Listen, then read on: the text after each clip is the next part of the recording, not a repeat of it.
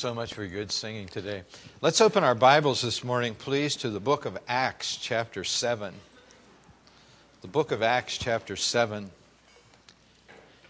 We've been talking for the last few weeks about certain biblical characters. Abraham, David. Today we're going to jump over into the New Testament and talk about a man completely converted. I think you know who he is even before we mention him. A person that was one day going in one direction, and the next day his whole life was radically changed. He started going in the other direction as fast as he was going in his original direction. His name is Saul of Tarsus, and we're introduced to him in the New Testament in Acts chapter 7, and we're going to begin reading in verse number 51. Stephen is preaching away, and he's coming to his conclusion. And this type of a conclusion is not suggested to promote goodwill.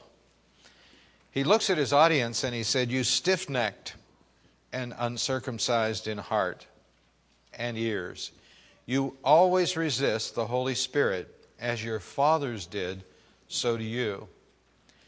He said, your fathers had a problem listening to God, and so do you. Which of the prophets did your fathers not persecute? And they killed those who foretold the coming of the just one. That's Messiah, Christ, of whom you now have become the betrayers and murderers. How's that for an invitation? Who have received the law by the direction of angels and have not kept it. God gave you the law, you didn't keep it. When they heard these things, they were cut to the heart, and they gnashed at him with their teeth. But he, being full of the Holy Spirit, gazed into heaven and saw the glory of God, and Jesus standing at the right hand of God, and said, "Look, I see the heavens opened, and the Son of Man standing at the right hand of God." Then they cried out with a loud voice, stopped their ears, and he ran at him with one accord. They cast him out of the city, and they stoned him. And the witnesses laid down their clothes at the feet of a young man whose name was Saul. You know, we most of the time in the church talk about the great Apostle Paul. Well, this was his name at one time. He was known by Saul, Saul of Tarsus. And they stoned Stephen as he was calling on God and saying, "Lord Jesus, receive my spirit." Then he knelt down and cried out with a loud voice, "Lord, do not charge them with this sin." Does that sound familiar to you? And when he had said this, he fell asleep. He died. Now Saul was consenting to his death. At that time a great persecution arose against the church which was at Jerusalem, and they were all scattered throughout the regions of Judea and Samaria, except the apostles. And devout men carried Stephen to his burial and made great lamentation over him. As for Saul, he made havoc of the church, entering every house and dragging off men and women, committing them to prison. Therefore those who were scattered went everywhere preaching the word. We find here a man who is crazed to destroy the church, Saul of Tarsus. He was probably named Saul after the first king of Israel, Saul. You know, God uses all kinds of people. If you just look around in the church today, you'll see that. Each and every one of us in this church is different. God made us that way. He didn't want us to be the same. He wanted us all to be different. But he uses us all together in some special way to serve him. He uses most of the time common people, because the Bible says in Mark 12:37, the common people heard him gladly. Let's read this together. The common people heard him gladly. We know why. We know why common people hear Christ gladly, because their life was so painful. They love what Jesus said. Jesus said, "Listen, I want you to pray for your daily bread." They understood that. "Lord, give us this day our daily bread." They needed a Savior like him. 1 Corinthians chapter 1, verse 26 says this, "For you see your calling, brethren, that not many wise according to the flesh, and not many mighty, not many noble are called. For you see your calling." What's the next verse? The Scripture says here that not many people were wise who were called. It doesn't say that there weren't any. It said that there were not many powerful people. There weren't many of them. The successful people of the world and the well-taken care of people oftentimes are preoccupied with the results of their affluence and their achievement. They have little time for God because they've created many of their own gods. But not so with the common people. They had plenty of time. Those people followed Jesus and they listened to every word that he spoke. But every now and then God reaches down into the life of a person who has climbed the ladder of success. And that's Saul of Tarsus. He climbed the ladder of success. He was successful in his profession and in his pursuit. Probably he was ready to enjoy the midlife crisis. I understand about this time that he was called. He was about 30 years of age. They didn't live very long back in that time. Life expectancy was probably 45 years of age or 50. So he was, if you stretched it, midlife. And he was probably thinking, now I've studied, I've worked so hard, I'm going to sit back and enjoy the fruit of my labor. Kind of like our missionary that we recently sent to China, Tom and Ivy Harper. They were ready to enjoy their midlife crisis. They had worked hard, received their education. They had landed a good job. And he had on his mind a Harley. And he just thought, this is the way to go out in life. Just get this Harley and enjoy it. And somebody talked him into going to China on a short-term missionary trip. And that's all it took. When he saw China, his heart was broken for the masses of people who have never heard the name of Jesus. He came home, he said, no Harley for us. We're going to China. Now that would rock your world, wouldn't it? That would rock your world. They've been working hard to learn the language over there. They've been working hard to become a part of society over there and to bring people to Christ. It kind of reminds me of Paul here. Let's just think a little bit about his past life. Whenever I read about Paul in the Bible, I read of a man that pursued life with excellence. He did everything meticulously well. Philippians 3, chapter 3, verse 5 and 6 says this. Let's read it, okay? For I was born into a pure-blooded Jewish family that is a branch of the tribe of Benjamin. So I am a real Jew, if there ever was one. What's more, I was a member of the Pharisees who demanded the strictest obedience to the Jewish law. And zealous, yes, in fact, I harshly persecuted the church, and I obeyed the Jewish law so carefully that I was never accused of any fault. I'll tell you, this was a meticulous person. When you go back into the Old Testament and you look at the law that was given, he said, listen, I've kept it all. Nobody was able to point a finger at me and ever accuse me of any fault. This person was tremendous. In Acts chapter 22, verse number 3, he said, I was a Jew born in Tarshish, a city of Cilicia, and I was brought up and educated in Jerusalem under Gamaliel. Now that's big. At his feet I learned to follow our Jewish laws and customs very carefully. Saul was growing up in a small town, Tarsus, and he went to the big town to get his education. He enrolled in the school of Gamaliel. That's like somebody in Pittsburgh saying, listen, I went to Carnegie Mellon, by the way. He went to the school of Gamaliel. He got his Ph.D. there. Gamaliel was the most famous rabbinic teacher of his day.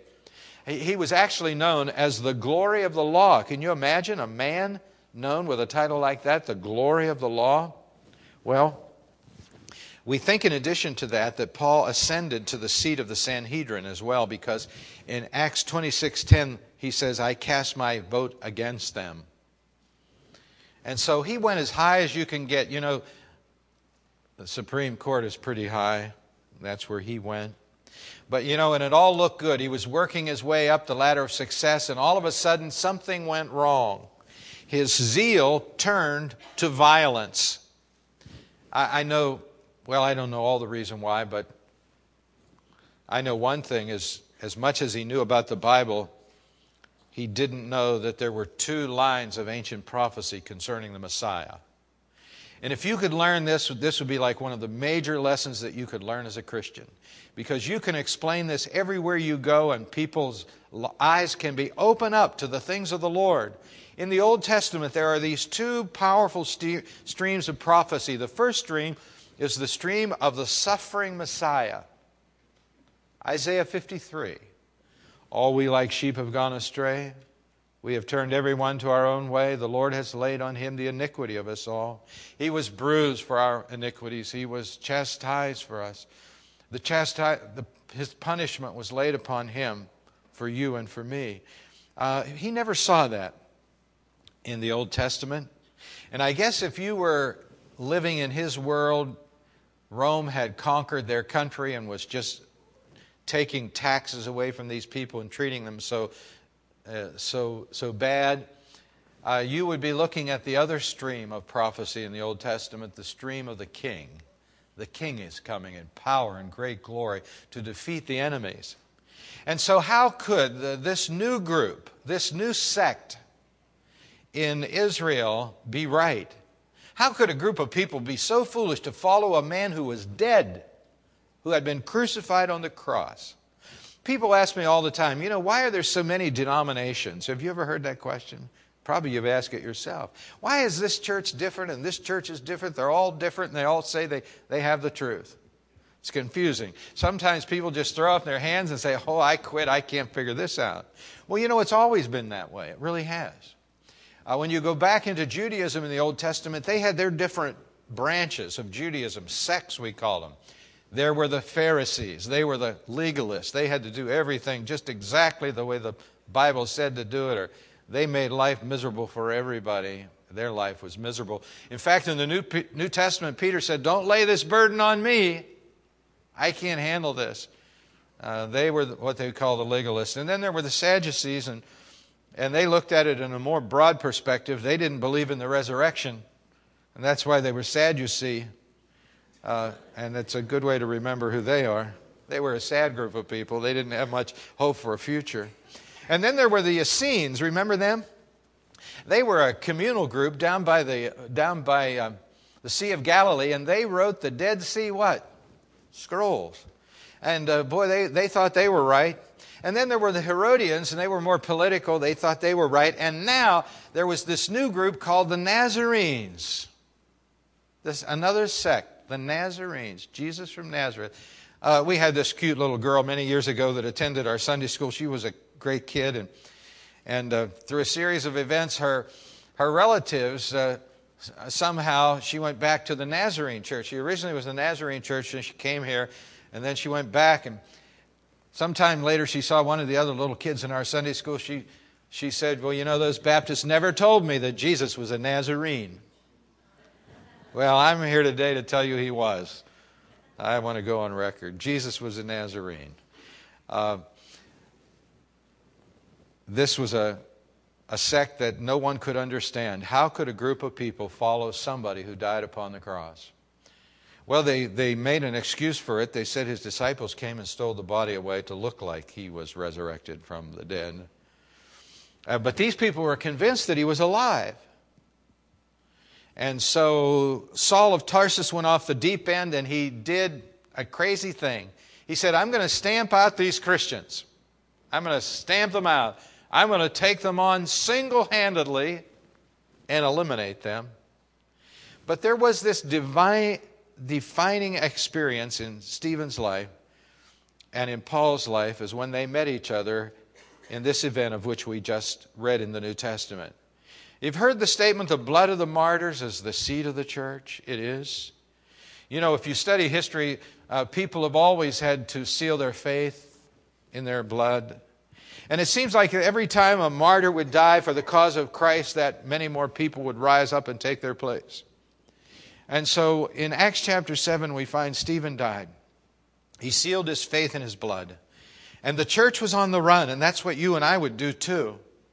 If one of the members of our church were taken and stoned right in front of us, and Saul of Tarsus were here on the scene, and he came up to the church office and said, listen, give me your membership roll. This is not an advertisement for the membership class. Give me your membership roll. And he took it and he says, I'm going to go down, I'm going to visit every one of those homes, and I'm going to put them all in jail. You know what you would do and what I would do? We'd be running into each other, leaving town. I know I would. You'd be behind me. I'd be the first one out of town. I'd be trying to protect my family, and that's what happened here. These people, Saul started persecuting the church, and they began to leave. There was an exodus out of Jerusalem. Where were they headed? They were headed to Damascus, up in Syria. And the Bible says that when they went, they preached. That was interesting to me. Verse 4 of chapter 8. Those who were scattered went everywhere preaching the word. They were afraid, but not afraid to preach. You know, there's something in the heart of every believer that wants to preach. Now, I don't mean get up in a pulpit like this. I mean, when you get to work, there's something inside of you that wants to say to your buddy working with you, hey, listen, Jesus saves, buddy. I just want you to know that. I just feel compelled to tell you. If there is not that compulsion in your heart to do that, something is wrong with your salvation, man. The moment you become a Christian, you have this desire to share it with other people. This is a message to be told. This is a message to be heralded. And as afraid of these people were for their life, they were not afraid to witness. They were not afraid to say, Jesus saved, He is alive. And so, this was a church on the run. Damascus had become an asylum for Christians. Nazarene fugitives, they were there. So Paul said, listen, I've cleaned out Jerusalem. I know where they are. They're up in Damascus. And so I'm headed there on this journey of about 6 days. He had lots of time to think. You know, in our world, I think that's one of the major problems, don't you? People don't have any time to think. They blast off in the morning. You know, they wake up afraid they've got this presentation they have to make. They have to make this appointment. They run there. They race there. They do this. They do that.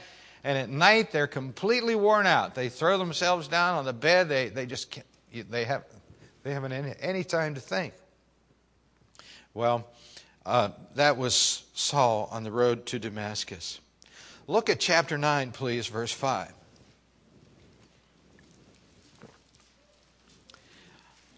The Lord had appeared to Saul on the road to Damascus. And in verse number 5, he says, I am Jesus who you are persecuting. It's hard for you to kick against the goads. How many people in our church this morning know what a goad is? You ever heard of that term? Anybody know? Several people in the first service knew. But I'm going to have them come and educate you. A goad was a big, long piece of steel with a very sharp point that they would put on a wooden handle, and they would inspire the oxen whenever they got lazy or tired on to greater service. And you can imagine how well that worked. You know, here's this ox, he's out in the field, he's making doing whatever they do, and he says, listen, I'm tired of this. The guy gets this thing out. No, you're not tired today. And he just continues on. The Lord says to Paul, it's hard for you to kick against my goadings. It's hard to you to resist my conviction. And so, you know, oftentimes people don't accept the Lord in the first hearing or the second hearing. I remember years ago we had a nice young couple come to our church. The girl was a Christian. She was trying to bring her boyfriend to Christ. He sat in this church for a year, and I thought to myself, why, we make it so easy in this church to come to Christ. Why is it taking this boy so long? I could never figure that out.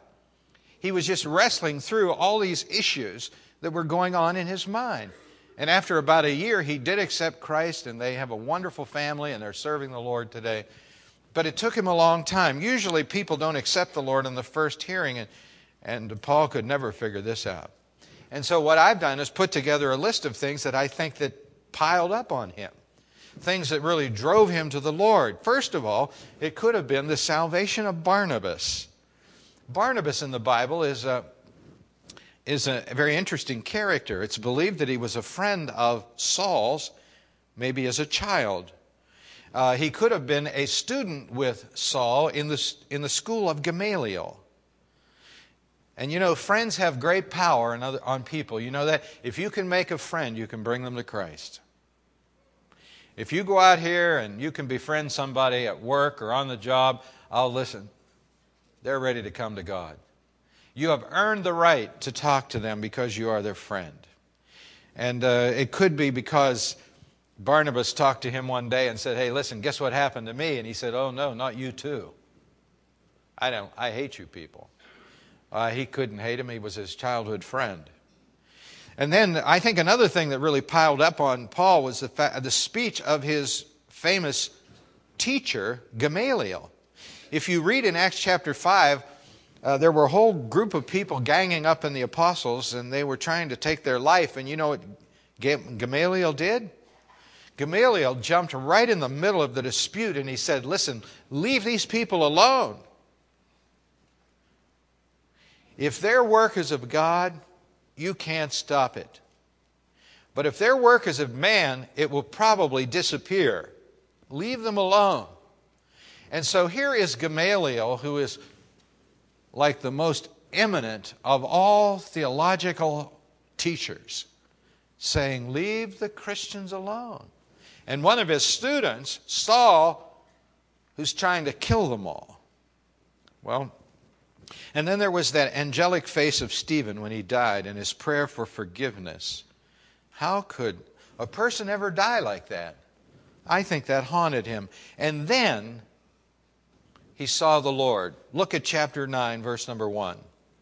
Then Saul, still breathing threats and murder against the disciples of the Lord, went to the high priest and asked letters from him to the synagogues of Damascus, so that if they found any who were of the way. That was another term for Christians. Nazarenes, people of the way. Why? Because Jesus said, I am the way, the truth, and the life. And they parroted that. They went out and said, listen, Jesus is the way. And they couldn't get away from that message, so they started calling the people in the church the people of the way. They found any of the way, whether men or women, he might bring them bound to Jerusalem. And he journeyed, he came near to Damascus, and suddenly a light shone around him from heaven. It's interesting in the Bible to see the teaching of God in light. The Bible says, in him was life, and that life was the light of men. How many times have you heard somebody said when they come to the Lord, I see the light now. The lights are on. Well, God is the light. Jesus said, I am the light. Here we find that this bright light shone round him from heaven, and he fell on the ground and he heard a voice, Saul, Saul, why are you persecuting me? And he said, who are you, Lord? And then the Lord said, I'm Jesus, whom you're persecuting. It's hard for you to kick against the goads. Here was the miracle. All of these things were piling up in Paul's life, and this was the straw that broke the camel's back. The Lord himself revealed himself to Saul of Tarsus on the road to Damascus in the form of this gigantic light. The Bible says God dwells in light so brilliant that no human can approach him. Why can't we see God? 1 Timothy 6:16 says, God alone is immortal, dwelling in light so brilliant that no human can approach him. And so every now and then what God does is he opens the heavens and shines his light down into the world. And he did that for Paul on the road to Damascus. This tremendous light. Jesus revealed himself in that manner to Saul of Tarsus. It's interesting, his response. He fell to the ground and he said, who are you? That's the first question that he asked. And that's the question that our faith is based upon today. We come together to worship the Lord because of who Jesus is. Jesus said, I and my Father are one. If you've seen me, you've seen the Father also. Jesus claimed to be God, and we believe it. Now, there are many people that do not believe that Jesus is God. They just believe he's a great moralizer, great teacher to be placed along in the same realm of other teachers that have lived on earth. But we believe that he is God in flesh. And so that's why we come together. We would have, if we didn't believe that, we would probably never be here this morning. Everything in the church is based upon who Jesus is and who he claims. I love what C.S. Lewis says. C.S. Lewis says Jesus is either a liar, a lunatic, or the Lord? Take your choice. Well, they could never find in him a lie. He is the Lord. The second question that he asked was very interesting too. He said, "Who are you?" And he said, "I am Jesus, whom you're persecuting." Jesus takes persecution seriously. When somebody hurts the church, Jesus is our Heavenly Father. He gets involved. When somebody hurts you, He takes up for you. You just think, when somebody's after your kid, what's it do to you? Well, it's not pretty, is it? You want to step out right in the front. You want to protect all your kids, right? You want to protect, no matter how many you have, you're going to protect them. You're going to say, listen, if you're going to hurt them, you've got to come through me first. Well, I have the feeling that that's the way God is too. And so he took personally the persecution that Saul was pouring out on the church, and he says, "Why are you persecuting me?" Every single person who names the name of the Lord is a part of the family of God. We are brothers and sisters in Christ. And God is our Father. And when somebody messes with us, they mess with God. That's why God says, listen, you don't have to fight back. Let me handle it. I know how to do this. This is my business. Your kid comes home from school and says, this kid hit me. You say, listen, let me handle this. I know how to do this. God did the same thing here. He said, why are you persecuting me? Another thing he said, who are you, Lord? The Lord says, I'm Jesus. And then he said in the next verse, what do you want me to do? That's the second question. First of all, we have to decide in our mind who God is. Is Jesus God? Then if He's God, then we need to serve Him. And we need to ask the second question, what do you want me to do? I think God wants everybody who is in His family to do something. I think we are saved for a purpose. There is a mission that God has called you on. And when you find that mission, nobody can hold you back. You will run. And so you have to ask that question to God. What do you want me to do? God doesn't want us to be like spiritual vegetation. Just saying, boy, I'm a Christian and I'm saved by the grace of God. I'm justified in the sight of God. Look at me, how cool this is. God doesn't want us to be that. I'm just soaking in all these blessings for me. He saves us to do something for Him. What do you want me to do, Lord? Now, I have a feeling if you ask Jesus that question, He'll tell you the answer. I don't think He wants to keep it a secret from you. And He says, now, I'll tell you what I want you to do. He said, what do you want me to do? He said, I want you to go into Damascus. That's what I want you to do. And I want you to serve me before kings and before the Jewish nation and before Gentiles. That's what I want you to do. Well, 1 Timothy chapter 1, verse 16 is a wonderful verse, and let's read it together. However, for this reason I obtained mercy, that in me first Jesus Christ might show all long-suffering as a pattern to those who are going to believe on Him for everlasting life. You see the word pattern there? An example. Why did God, this is interesting to me, why did God take this man? Now listen, this man was a murderer. He had all kind of blood on his hands. He was a man that went off the deep end and did a whole lot of bad things. Why would God take this man and save him and forgive him for all those horrible things that he did? And then set him up as an example for you and me. Why would He do that? Now, this is the reason. Paul is saying, in effect, if God could save me and change my wicked life, He sure can change you. If God did this for me, He can do it for you. I've had many people say to me, I've been so bad. I'm such a wicked person.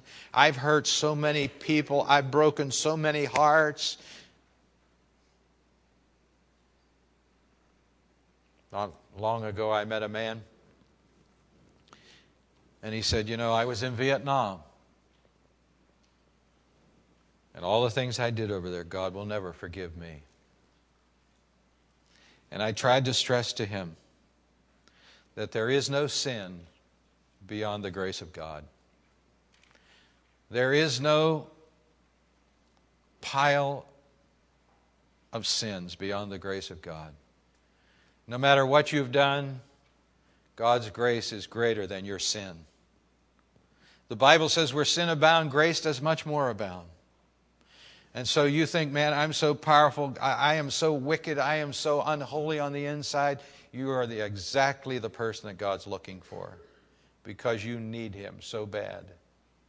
And He is the only one that can save your soul. He's the only one that can save you from your wretchedness and your sinfulness.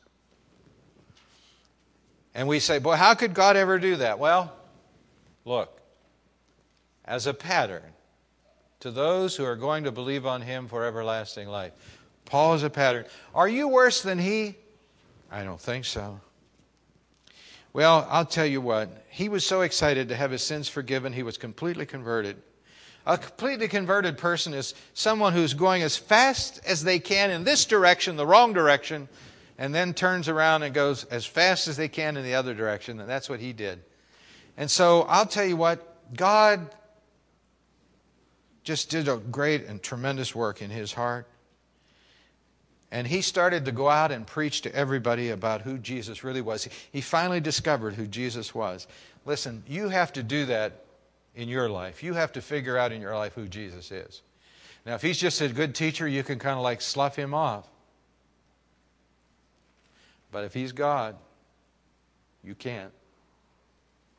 If he's God, you can't. And if he's God, why wouldn't you want to worship him? Because you're going to worship something in life. You're going to worship your job.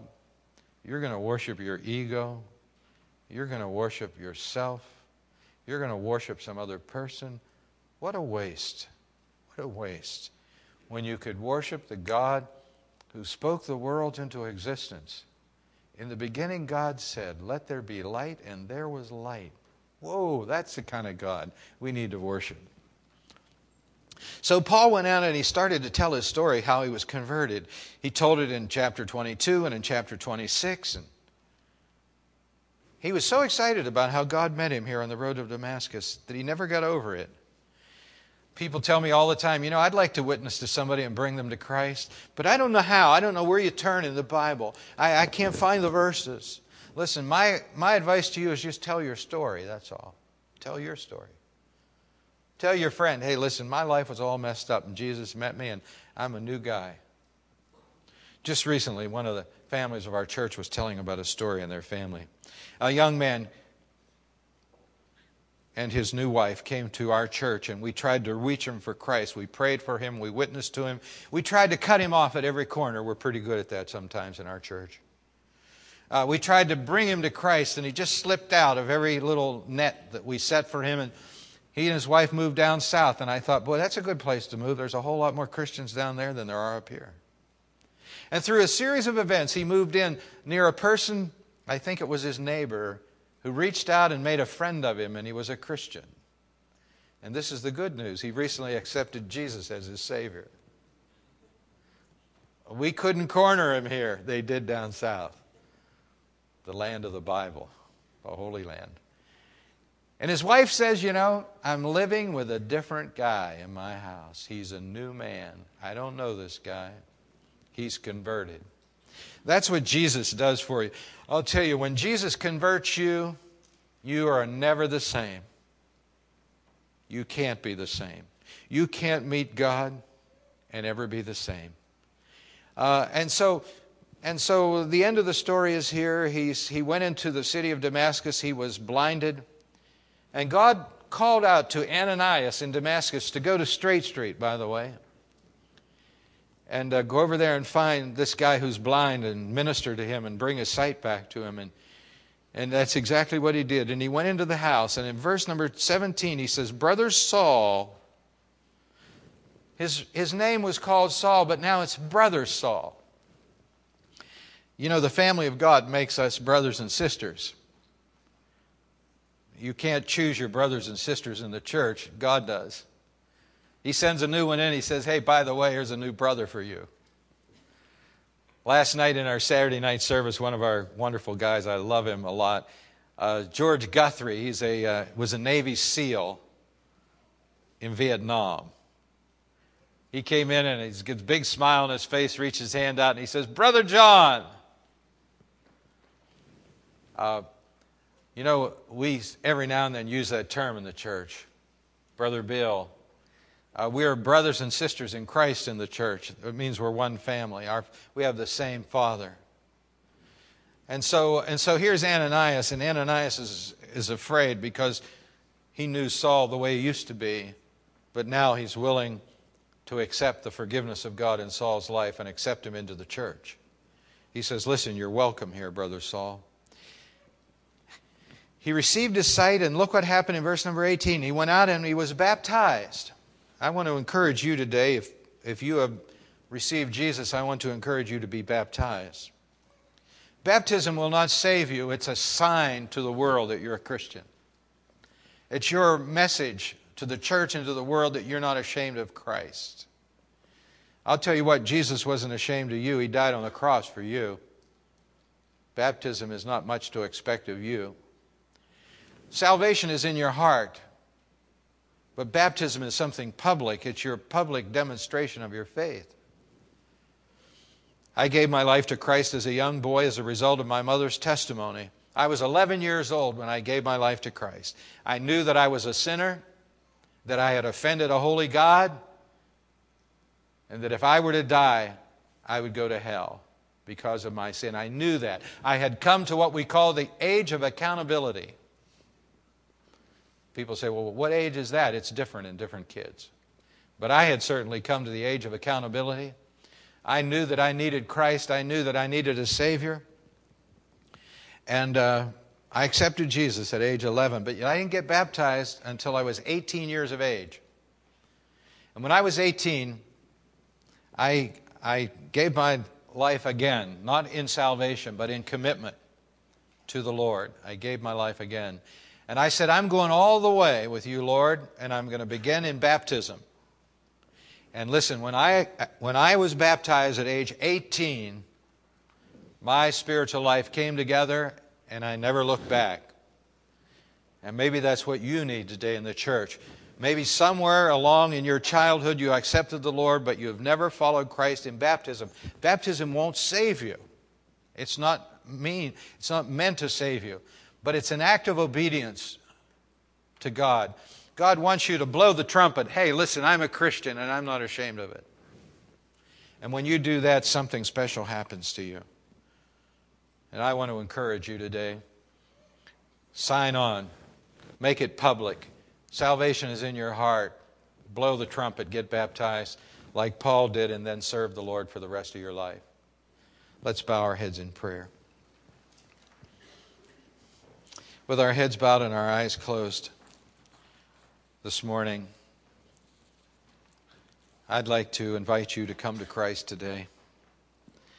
Maybe circumstances have piled up in your life and you met this person and they're a believer and they told you about Jesus and this has happened in your life and God's opening your eyes. He's showing you your need for Christ. Listen, if you're a sinner, you need Christ, and I've never met a person who wasn't a sinner.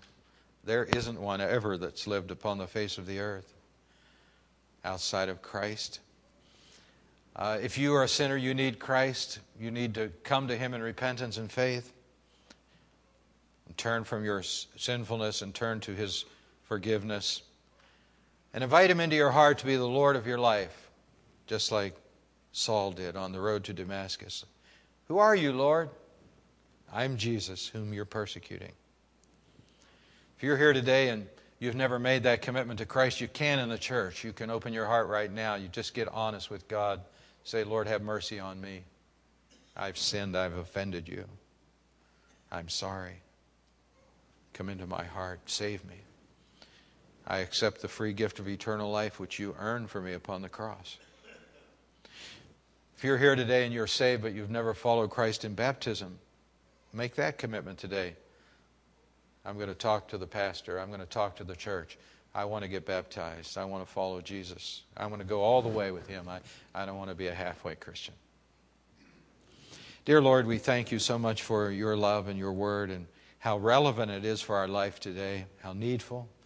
I pray that as we have the invitation today, that all across the room of our church today, that decisions will be made for eternity. In Jesus' name we pray. Amen. Let's